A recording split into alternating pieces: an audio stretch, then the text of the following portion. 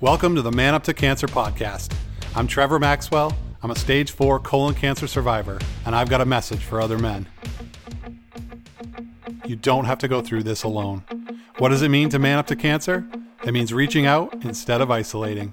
It means having the courage to accept help along the way.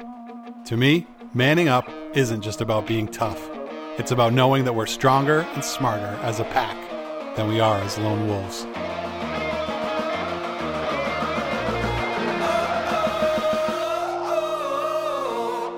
Hey everybody, welcome to the Man Up to Cancer podcast. It's Trevor. Kellen is here as the co-pilot today. How are you? I'm pretty good. So I just mentioned off air that I'm going to harass you, which is, what I like to do. You're kind of like the sister of, I feel like you're my sister, and I feel like I need to give you shit occasionally. So, well, and I mean, I give it right back. Well, that's so true. It's not really a problem. Maybe I don't want to go there, but so we're having this big winter storm come in. Yeah. Yep. I'm super excited for it, actually. Right? Like 15 inches maybe? Yeah. It's been overdue. Now, what part of Vermont are you from? The snowy part or the very snowy part? Probably just like the mid-range snow part. But we were the people in high school that my town was 19 miles from my high school, and we couldn't get to high school, but everybody around the high school was fine. Because you were in a valley. Valley, and you needed to get on the wooden sled to get to your high school. Yep. And your father was out chopping wood and then carting you on the sled, right? Yeah, school wasn't a priority. So to him, this would be like a yawn, like 15 inches is nothing. Yep. You tough Vermonters, I love that. You're not a stranger to the snow is what you're saying. No, and I bet when we get 15 inches tomorrow, they're going to get 3 feet. Okay. So it's fine. God bless you, Vermonters. We have two men who are with us today on the show who are no strangers to snow either. We have Michael and Colin Farrow, the Farrow brothers from the mountains of Colorado. Hey, guys. Hey, guys. How's it going? I love how Michael always gets in first. Colin's like, you can tell who's older. So Michael and Colin Farrow. Michael's the 2-year older brother. How old are you, Michael? 36. Okay, my math's not great, but I guess that means Colin's 34-ish. Yeah, well, I just like that when their oldest person is still younger than both of us. So significantly. But anyways, so the Farrow family operates Epic Experience. So Epic Experience is a nonprofit. They offer free adventure camps for cancer survivors. So think like whitewater rafting, cross-country skiing, hiking, sitting around a campfire, like strong coffee. Like that's the vibe that I get from Epic Experience. I haven't gone on one of their camps yet, but I absolutely am going to. So also just really an opportunity for people impacted by cancer to make deep connections and in some cases to redefine what they think of as possible in their lives, which is amazing. They do a bunch of other stuff that I'm not going to get into right now. Maybe we will later. But all of this stemmed from Michael's battle with a brain tumor and testicular cancer. And we're going to dig in that story a little bit. But first, what I want to do is what I do best, which is stir the pot with these two. So which one of you is the favorite child? Well, it's got to be the middle child, right? I mean, I have so many different little, issues as a middle child that I need some attention because, I don't get it all the time. Yeah. So I would say, the middle child, he also is the one that went to go work with mom, which we can get into that later too. But I'm just saying, I think there's points there as well, taking stress off of her and her day to day. So we can keep going on this, but obviously it's probably me. Man. So yeah, we call Michael, this middle do you want to child rebut syndrome. that? No, I have no rebuttal. It's clearly middle child syndrome, and I will leave it at that. Well, then I'll let you answer the next better question, which is who's the more handsome brother? Oh my! Still the middle child. I'd say Colin on his best days, he might have it for me.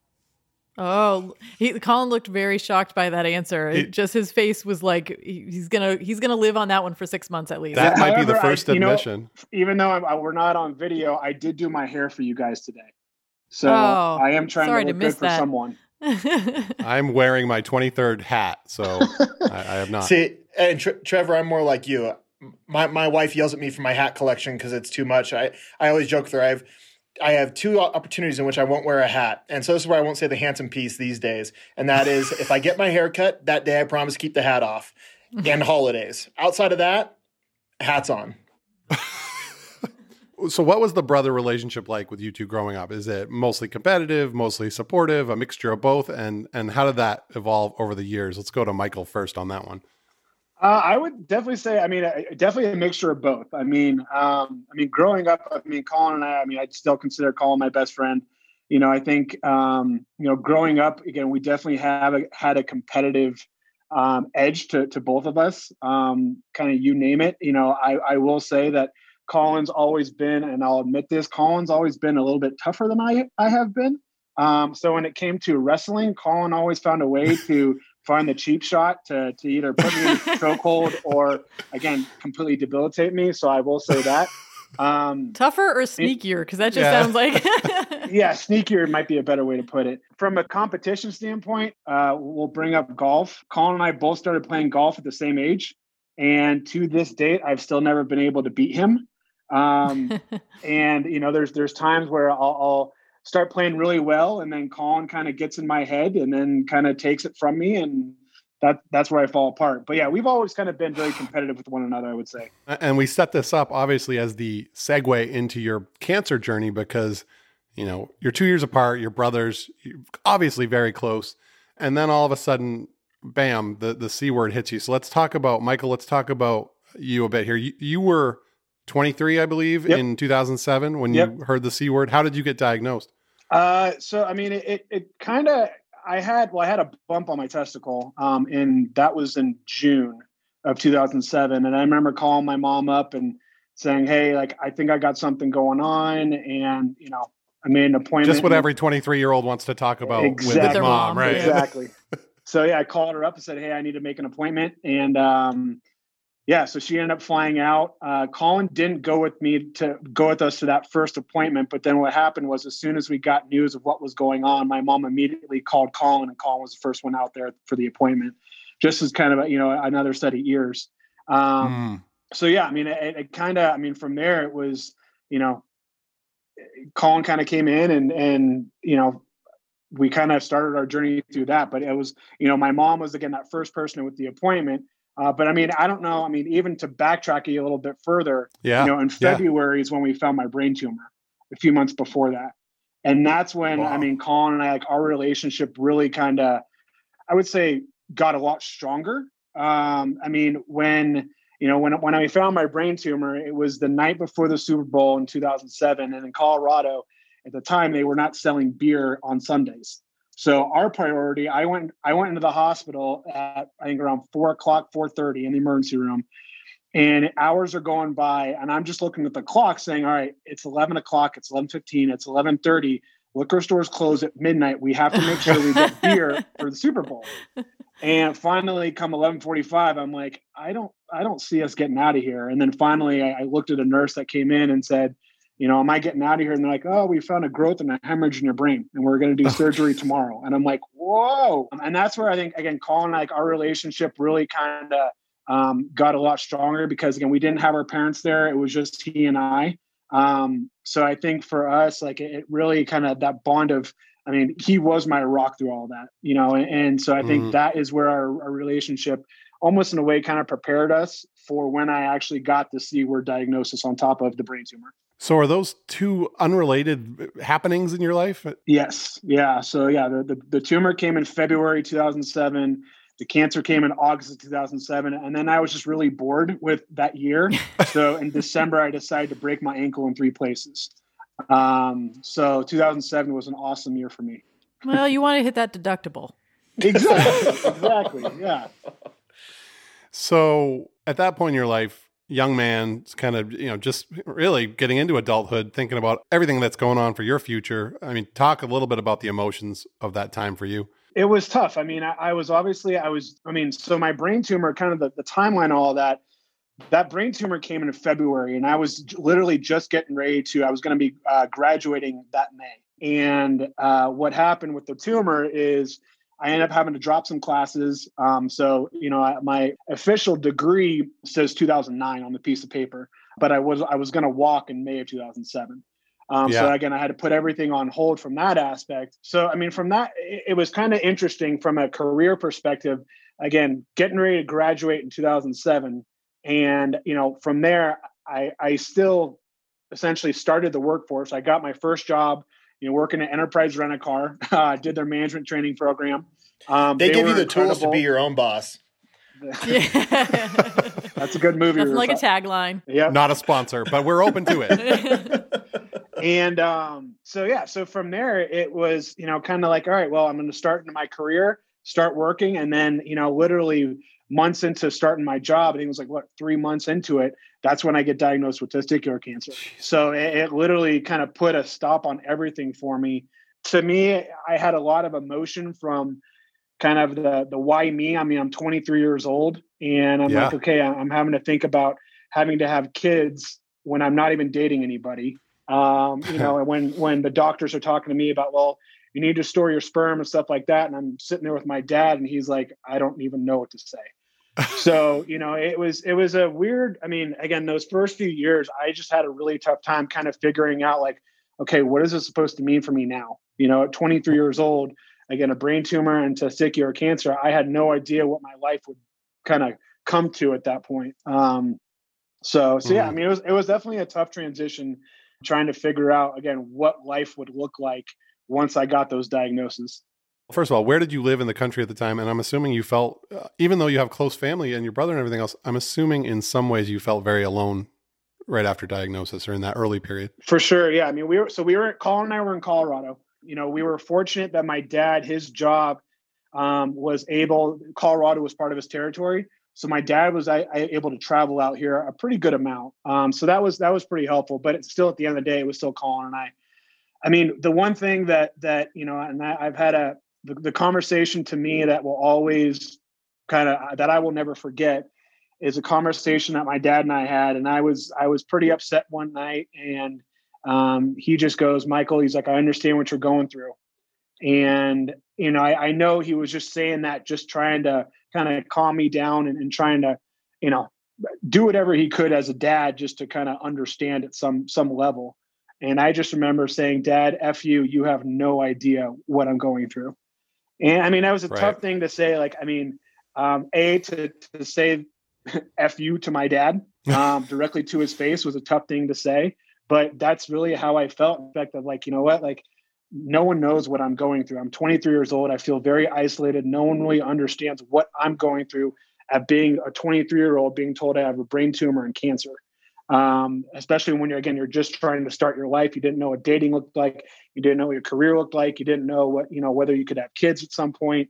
So again, it was a it was a big whirlwind that I was trying to kind of deal with. So, I knew my family, again, as close as we were, it was still a tough thing for all of them to really understand, like, hey, like, I don't even know how to kind of internalize this and try to kind of keep my emotions at bay at the same time. Absolutely. And you were at that part in your journey where people are coming at you left and right being like, what can we do to help? What can I do to help? And you're just like, I don't even know what I need myself. Right. Like, how the hell am I supposed to know what you're supposed to do for me? What you said to your dad, that really captures it, because you're close enough that you felt comfortable kind of exploding on him in that way, which probably ultimately was a good thing. It also shows how isolating it can be, even the people closest to you. And sometimes they're the ones that you feel most okay about actually showing that anger to. Sure. Yeah. I mean, it's funny because I shouldn't say it's funny.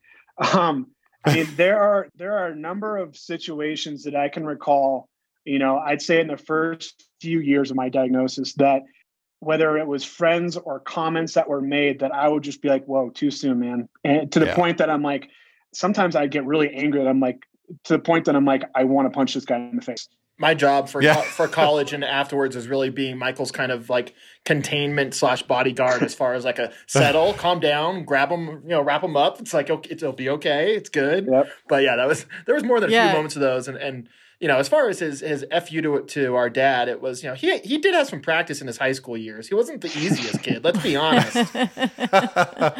So Colin, you were also at that time, obviously being the younger brother, you were, very early 20s, going through being the support system and seeing him dealing with this. Like, were you seeing these ups and downs kind of from your perspective and trying to figure out how to help? And, what was your perspective on that?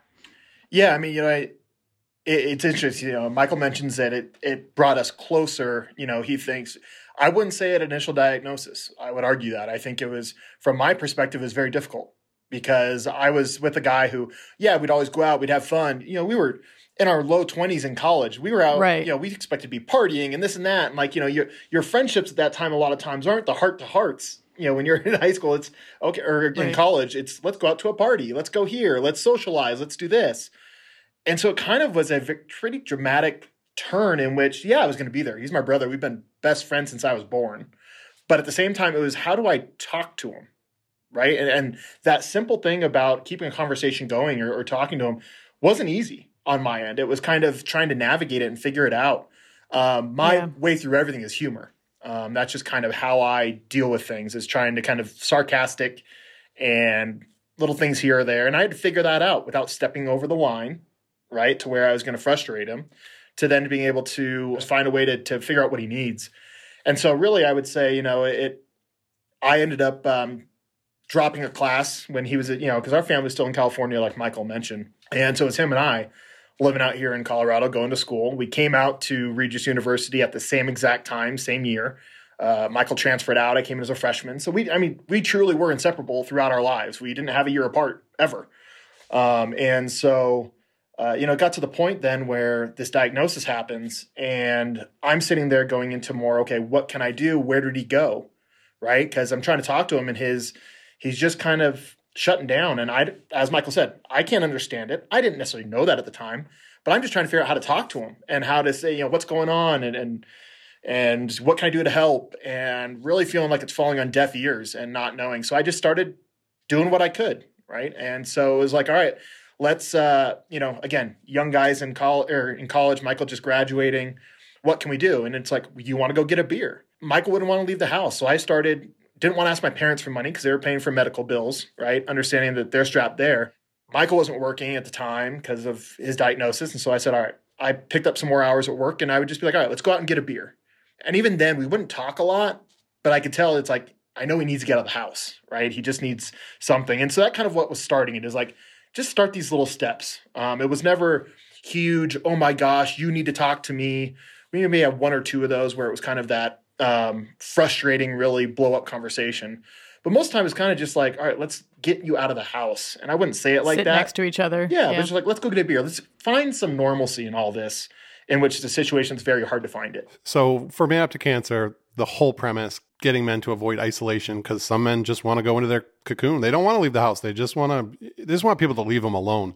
But as we know, there's lots of pitfalls with that. So what you were doing, by tackling that isolation issue, even when you're not necessarily even talking about cancer, sometimes, especially when you're not talking about cancer, is one thing that I have definitely seen that men need. Men need that. They need that witnessing, just friendship. And sometimes, again, it can be totally not tackling the direct issue. I also like that we're talking about anger here and resentment and some of those bitter feelings that Michael really experienced and probably still does, but I'm sure that they were heightened back then. But I like talking about that because we haven't talked about it that much on this show, or in general. It's one of those subjects that's tough to talk about because it's a scary emotion for some. But when you get diagnosed, especially at the age and with your diagnosis, that anger is very real, and it also doesn't have a place to live. Like, someone hasn't wronged you. Like, there's no individual that you can go after with that anger or really do anything with it. It's just life circumstance. So I feel like that's a difficult emotion to deal with. And I guess this leads into my next question, which is, and I wrote this one down. I know, getting fancy here with my notes. So when tough things like cancer come our way in life, whether we're the patient or the caregiver, as men, we tend to stuff our feelings away or to deal with them in self-destructive ways rather than to really face them and process them. It sounds like that did apply in your situation, Michael. Does that resonate with you a little bit? To be honest, I don't. I mean, Colin might be able to answer this a little bit better than I can. But I mean, I don't recall. I mean, in regards to being like that self-destructive kind of mindset, like, I mean, yes, I was very angry. I didn't know where to put it, and I think that was kind of where, when I started getting super depressed and my anxiety was just at an all-time high, I had no idea what to do with my anger. So I would probably take it out on my family, and probably just isolate just because I didn't want to talk to anybody, or I felt the guilt of putting my problems on someone else. That makes total sense. It was tough. I mean, when I got the call from my doctor, when they did the biopsy and the pathology report came back, I was actually back home in Sacramento at the time. I was just kind of walking around campus and had no idea that I was going to be getting the call that day. And I found myself over in our president, who's a priest, over by his office. And I had a really good relationship with him throughout high school. He was one of my teachers. And I ended up finding my way to his office, and he dropped everything. And I went into his office, and I'm sitting next to him, and he's like, I want you to close your eyes. Just imagine if Jesus is sitting right here with you. What would you say? And my first words, and I started screaming, crying. I said, F you. And I just screamed it. And that's where, again, my anger, I think that's where I really had a tough time. Again, like I had no idea what to do with my feelings or where to put them. So like I said, I think there were a lot of times where, again, I was taking out either on my family, maybe on different relationships that I had. I think it was just kind of tough to figure out where to put it. I totally identify with that. And I'm wondering how you felt about, it's a process of acceptance. And I don't know that I'm further down the road than I was, but I think that's probably a lifelong process for us cancer patients / survivors. But can you talk a little bit about your process of wrestling with that resentment and sort of getting along to the point of saying, hey, that Michael that former Michael, that before cancer Michael, I'm never getting that person back. And so now I got to start working on the new Michael and loving that person. And so talk a little bit about that process. Yeah. I mean, let's see. I mean, I'm almost 14 years out and I am still dealing with it in some kind of aspect. A big thing for me that I will probably for a long time have resentment towards is my fertility. I don't know what that looks like. I've talked to multiple doctors, some of the top specialists in fertility. And, I've had all these doctors tell me that I'm going to need a little extra help.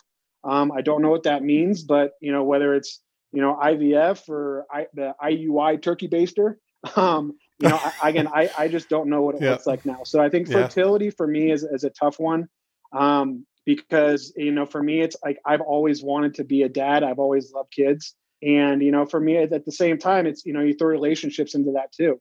I will say, like, I was married for a very short time. And, I was, I think for me, like, I kind of got into a relationship for all the wrong reasons. I thought cancer was kind of cancer made me want to fast forward life and almost rush into things a little bit faster. And that's where, I think for me and when I went through that process and getting married, and I was like, gosh, like, and calling, that whole experience, the night before my wedding, we call it my party, not my wedding. But, it was one hell of a party.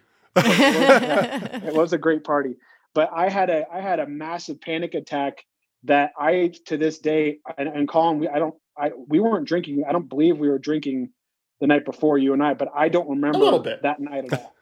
And I mean, I just remember hysterically crying and, not knowing what was going on. But I think I go back to, again, my cancer journey really made me, it felt like that I had to force my life to speed up. And then that's why, I look at relationships and I went into some of that stuff for kind of some of the wrong reasons. And I learned it, unfortunately, the hard way. But, I look back and, I think these last almost 13, 14 years, I've learned a lot from my anxiety and my depression and my mental health that I've had to really focus on. At times, really just kind of saying like, hey, I need to kind of focus on me a little bit too. And not rush things. I think, again, my cancer diagnosis and my brain tumor really made me look at life and say, hey, I got to rush life now. And I don't know, I mean, not to say, I mean, I will say this, like my diagnosis, I mean, I was stage 1, but at the same time, any cancer, it doesn't matter the cancer diagnosis. I think as soon as you get those words saying you have cancer, a switch gets turned on and says, shit, I got to speed up life. And that's kind of where I felt, in regards to relationships and, now like, I look at fertility and, thankfully I'm with someone now that, is a completely organic relationship that is doing really well. And I look at fertility and she's also a cancer survivor. So, it just looks at, different aspects and how, again, 13 years ago, I was a 23-year-old looking at life saying, hey, I just got to speed life up. To now I've looked at it like, just let life happen how it's supposed to happen. And that's been a tough thing to really try and swallow and understand. I think it's important to note, it's with you and as far as the journey and Michael's used to me speaking, and telling his story a good amount. But truly, I think part of it is yes, it's that stage 1 diagnosis you talk about, where it's just stage 1 doesn't matter. It is a cancer diagnosis, and that is a life-changing and altering thing. But 100%. To the reality of it is Michael, also having that brain tumor, I personally believe, talking to him and a lot of things, and going back to when he used to get kind of these blackout headaches when he was 15, 16, and to today, I personally, and I think Michael, you would somewhat agree, but it's that seems to almost wreak as much havoc as the testicular cancer diagnosis. And the brain tumor is not cancerous, and it's a pituitary brain tumor. And so, I think that's part of it, is you just unfortunately got hit from 2 different angles, and just that constant shitstorm is just hard to balance. Yeah. And I mean, Colin, he brings up a good point. I mean, my brain tumor, it's, I obviously, I had brain surgery to remove the tumor, and I think, my cancer, it was, all right, I had my orchiectomy, and then I had my big RPLND on my stomach. And obviously those were 2 pretty big surgeries. But for the most part, after that, it was, all right, I have checkups every 6 months, and then it gets pushed out to a year. So now it's, I'm 13 years out, so I still do yearly checkups. I still obviously get that PTSD moments when, the night before I can barely sleep when I'm going in for an appointment and doing my blood work and chest x-rays, all the way to the moment where, I feel like sometimes, if I have a weird pain in my groin area, I need to go to the doctor. Mm-hmm. But for me, I think the brain tumor is what has caused the kind of constant effects, especially from a hormonal standpoint too. I mean, I've had to deal with, a testosterone issue since even before the cancer, where my testosterone for a 23-year-old kid should be in the range of at least a 400. And when we first found my brain tumor, I was an 85. Mm-hmm. And, I've always been an athlete. I was playing rugby at the time. So, even to this day, I mean, my testosterone has still never been able to be normalized. And now with, I'm really trying to focus on fertility and what that looks like to be a father. Now it's like, well, I can't be on testosterone now because obviously testosterone kills off your sperm. So, it's kind of that catch-22 where, like Colin said, I do think, my cancer diagnosis, it was getting kind of straightforward where, again, have your surgeries and then, then your yearly checkups. But then the brain tumor has just kind of been the gift that kind of keeps on giving a little bit more than the cancer.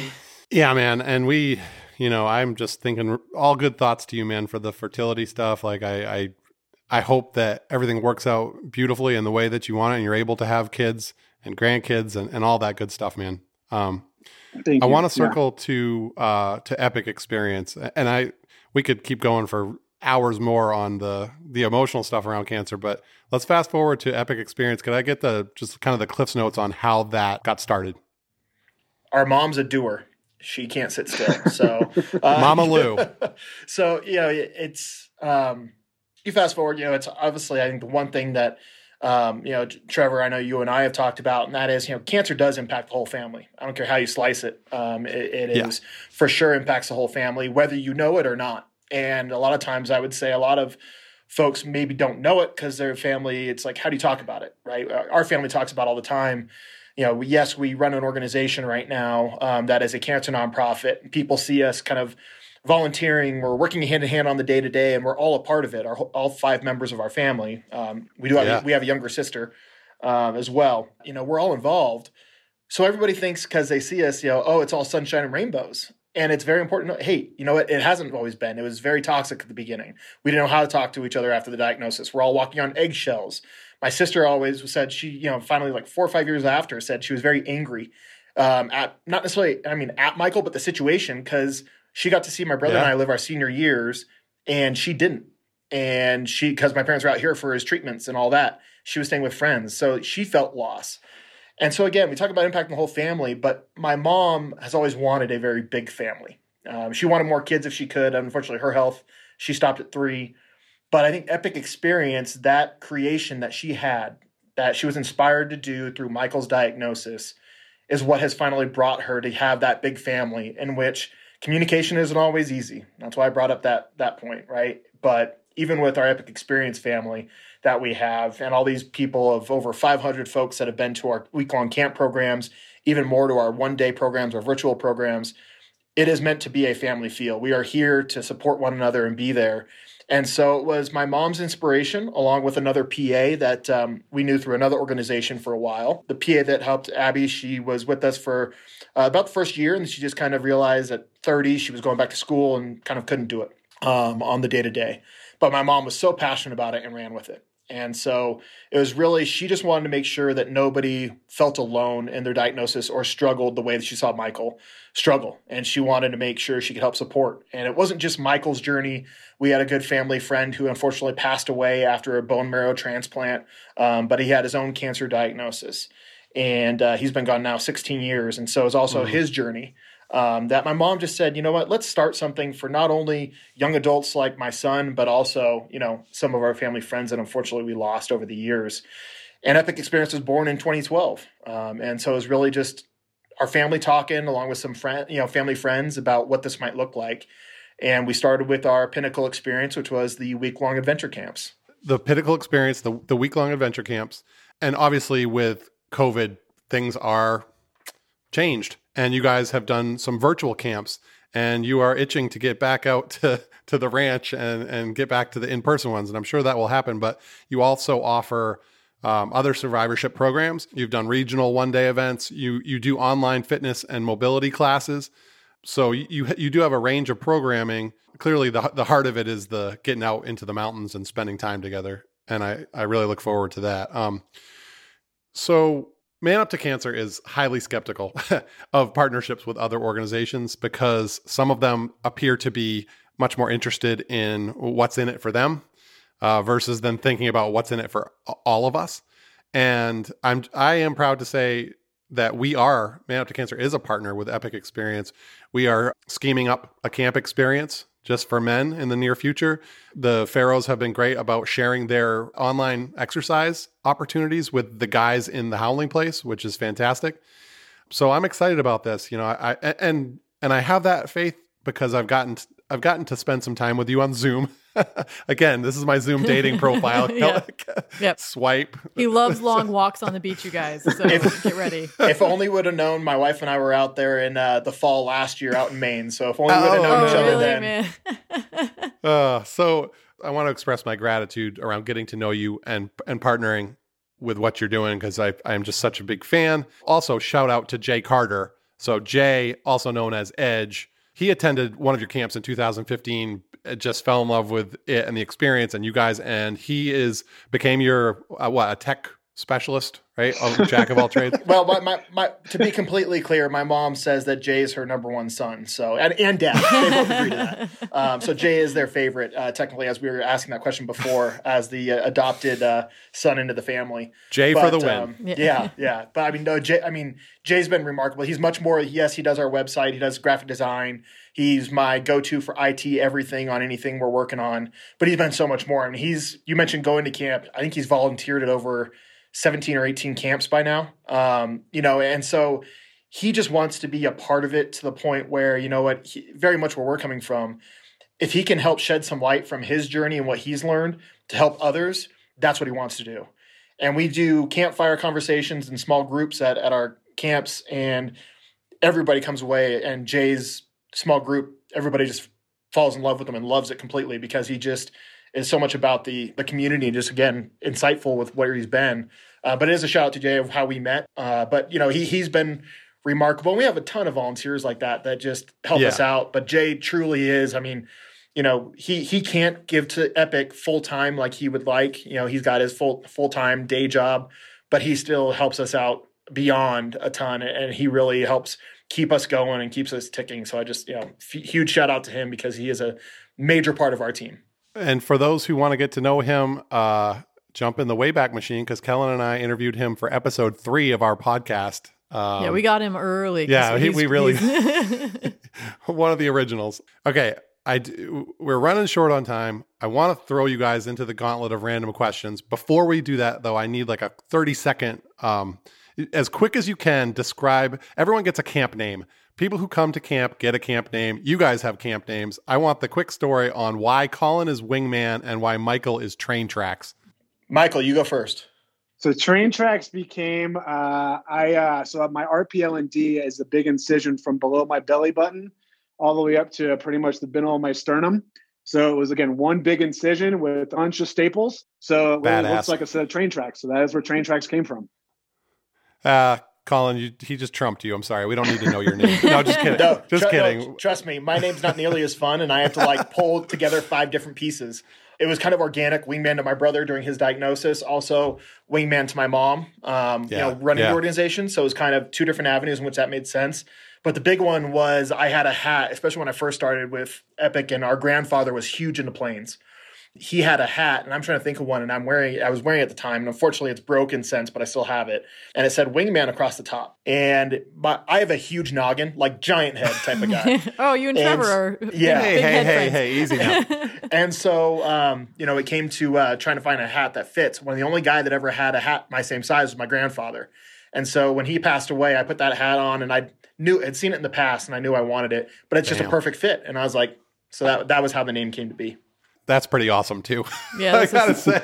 Real quick, I will just tell you that not all names are that full of wisdom. Have that much meaning. We had another gentleman who came to camp, and it was a winter camp, and he had to really badly go to the bathroom, and he pulled over, and then from there, his camp name became Yellow Snow for the rest of the camp. Oh, and the last so day, not everybody gets a super emotional name. Exactly. And somehow the last day he found yellow food coloring and sprayed around the entire 7W yellow, snow, if you will, throughout. And it's like, if you peed that much, dude, it's not healthy. All right. It is time for the gauntlet of random questions. Name the restaurant you're going to hit hard after the pandemic is over. Oh, boy. I'd probably, for me, Highland Tavern. It's a local spot where my brother and I go and watch sports all the time. I go almost every football Sunday, so that'd be mine. Yeah, right. I was going to say Highland Tavern. Okay, so we have the same one. Well, that's same one. Yeah, that's sweet. Easy. That's sweet if it's the same one. Go with it. Did you ever have a mullet? And if yes, are you proud of that choice? Oh, no. Come on. No, but Colin's son does. Yes, I have a little over a 1-year-old, and I keep telling my wife we are not cutting the back of that hair for a long time. She keeps trimming the front, the bangs so we can see. Yep. But no, yes. I'm like, so when you're bringing it back. Yeah, when do you get to have the haircut? I'm like, nope, he's good. If you could be any athlete in the world for one event, past or present, who would you be? Golf, Masters, Tiger Woods in which one do I want to pick there? His first one. Nice. Man, go with the youngest Tiger Woods. Immediately knew that. Yeah, I was going to say, specifically Tiger Woods young before life switched upside down. I don't want any of the personal life, just between the ropes at the event. All right, Michael. I'm going to say Muhammad Ali, Rumble in the Jungle. Oh, yeah. Whoa. Interesting. Next level. Yeah. Lately I've been into a pretty big boxing kick lately for workouts. So I think that's where that's coming from. Well, this is another athletic question. For your baseball walk-up music, are you going to go to rock, rap, country, or other? Other. Well, it's Beyonce. They're going to go to Beyonce. It's kind of rock. Yeah, that's it. Yep, exactly. Colin, do you have even a song in mind? Your head was spinning there. No, always. Simple Man, Leonard Skinner. Wow. All right, Michael, what do you think? What's your walk-up music? Katy Perry, Fireworks. Nice. I love it. Drop the mic. All right. Do you guys have a celebrity crush? Oh, Carrie Underwood. I'm in that camp as usual. It's like he's been training for this gauntlet. He's just like ready. I would probably say back to the day. I'd say Britney Spears, even though she's a little. She's having her own mental health struggles right now, it looks like, but I'd still say Britney Spears. He had about 4 of her posters in his room. I think Michael's really letting out his pop knowledge. Oh yeah. I loved NSYNC and 98 Degrees and Backstreet Boys. I was all about them. JTT all the way. Why. Yeah. Oh yeah. I'm all over here like it's a game show and I have to answer each question in 3 seconds. He's just like ready. All right, we got to get off, but I will ask you the most pressing question in Cancer Land, which is pineapple on pizza, yes or no? There is no middle ground. Colin, you're up. I will say no. I am not for pineapple on pizza. I can't say I've never had it. I can't say if a piece of pizza is in front of me, I won't eat it. Understood. I will say. Did you say yes or no? He said no. I think he said no. Okay, but if I'm ordering, I will not order pineapple on pizza. Okay. Michael. Hard no. Oh, Michael has won this round because Colin said if it was in front of him, he might like a true no vote on this issue would never even entertain it. They would flip that tray of pizza right over and be like, "Get this away from me." So it's pizza. You would really not eat. That's what I was gonna say. I have to admit, if pizza's put in front of me, I'm going to. Backtracking. There he is. There he is. But I would never. But I'm not going to request it. The brothers converge. All right, you guys, we got to hop off, but it has been a true pleasure, and I hope that this becomes a standing show for us where we bring you back and talk about stuff from time to time. The Epic podcast. So they are launching their own podcast very shortly, and we'll definitely cross promote for sure. So, guys, it's been great. Thank you very much for coming on the show. Thank you. Thanks, appreciate it. Thank you. Thanks for listening to the Man Up to Cancer podcast. If you want to get behind our mission, you can connect with us, subscribe to our email list, and check out our other content at manuptocancer.com. And if you know a man struggling with the isolation that cancer can bring, let him know about us. The Wolfpack doors are always open.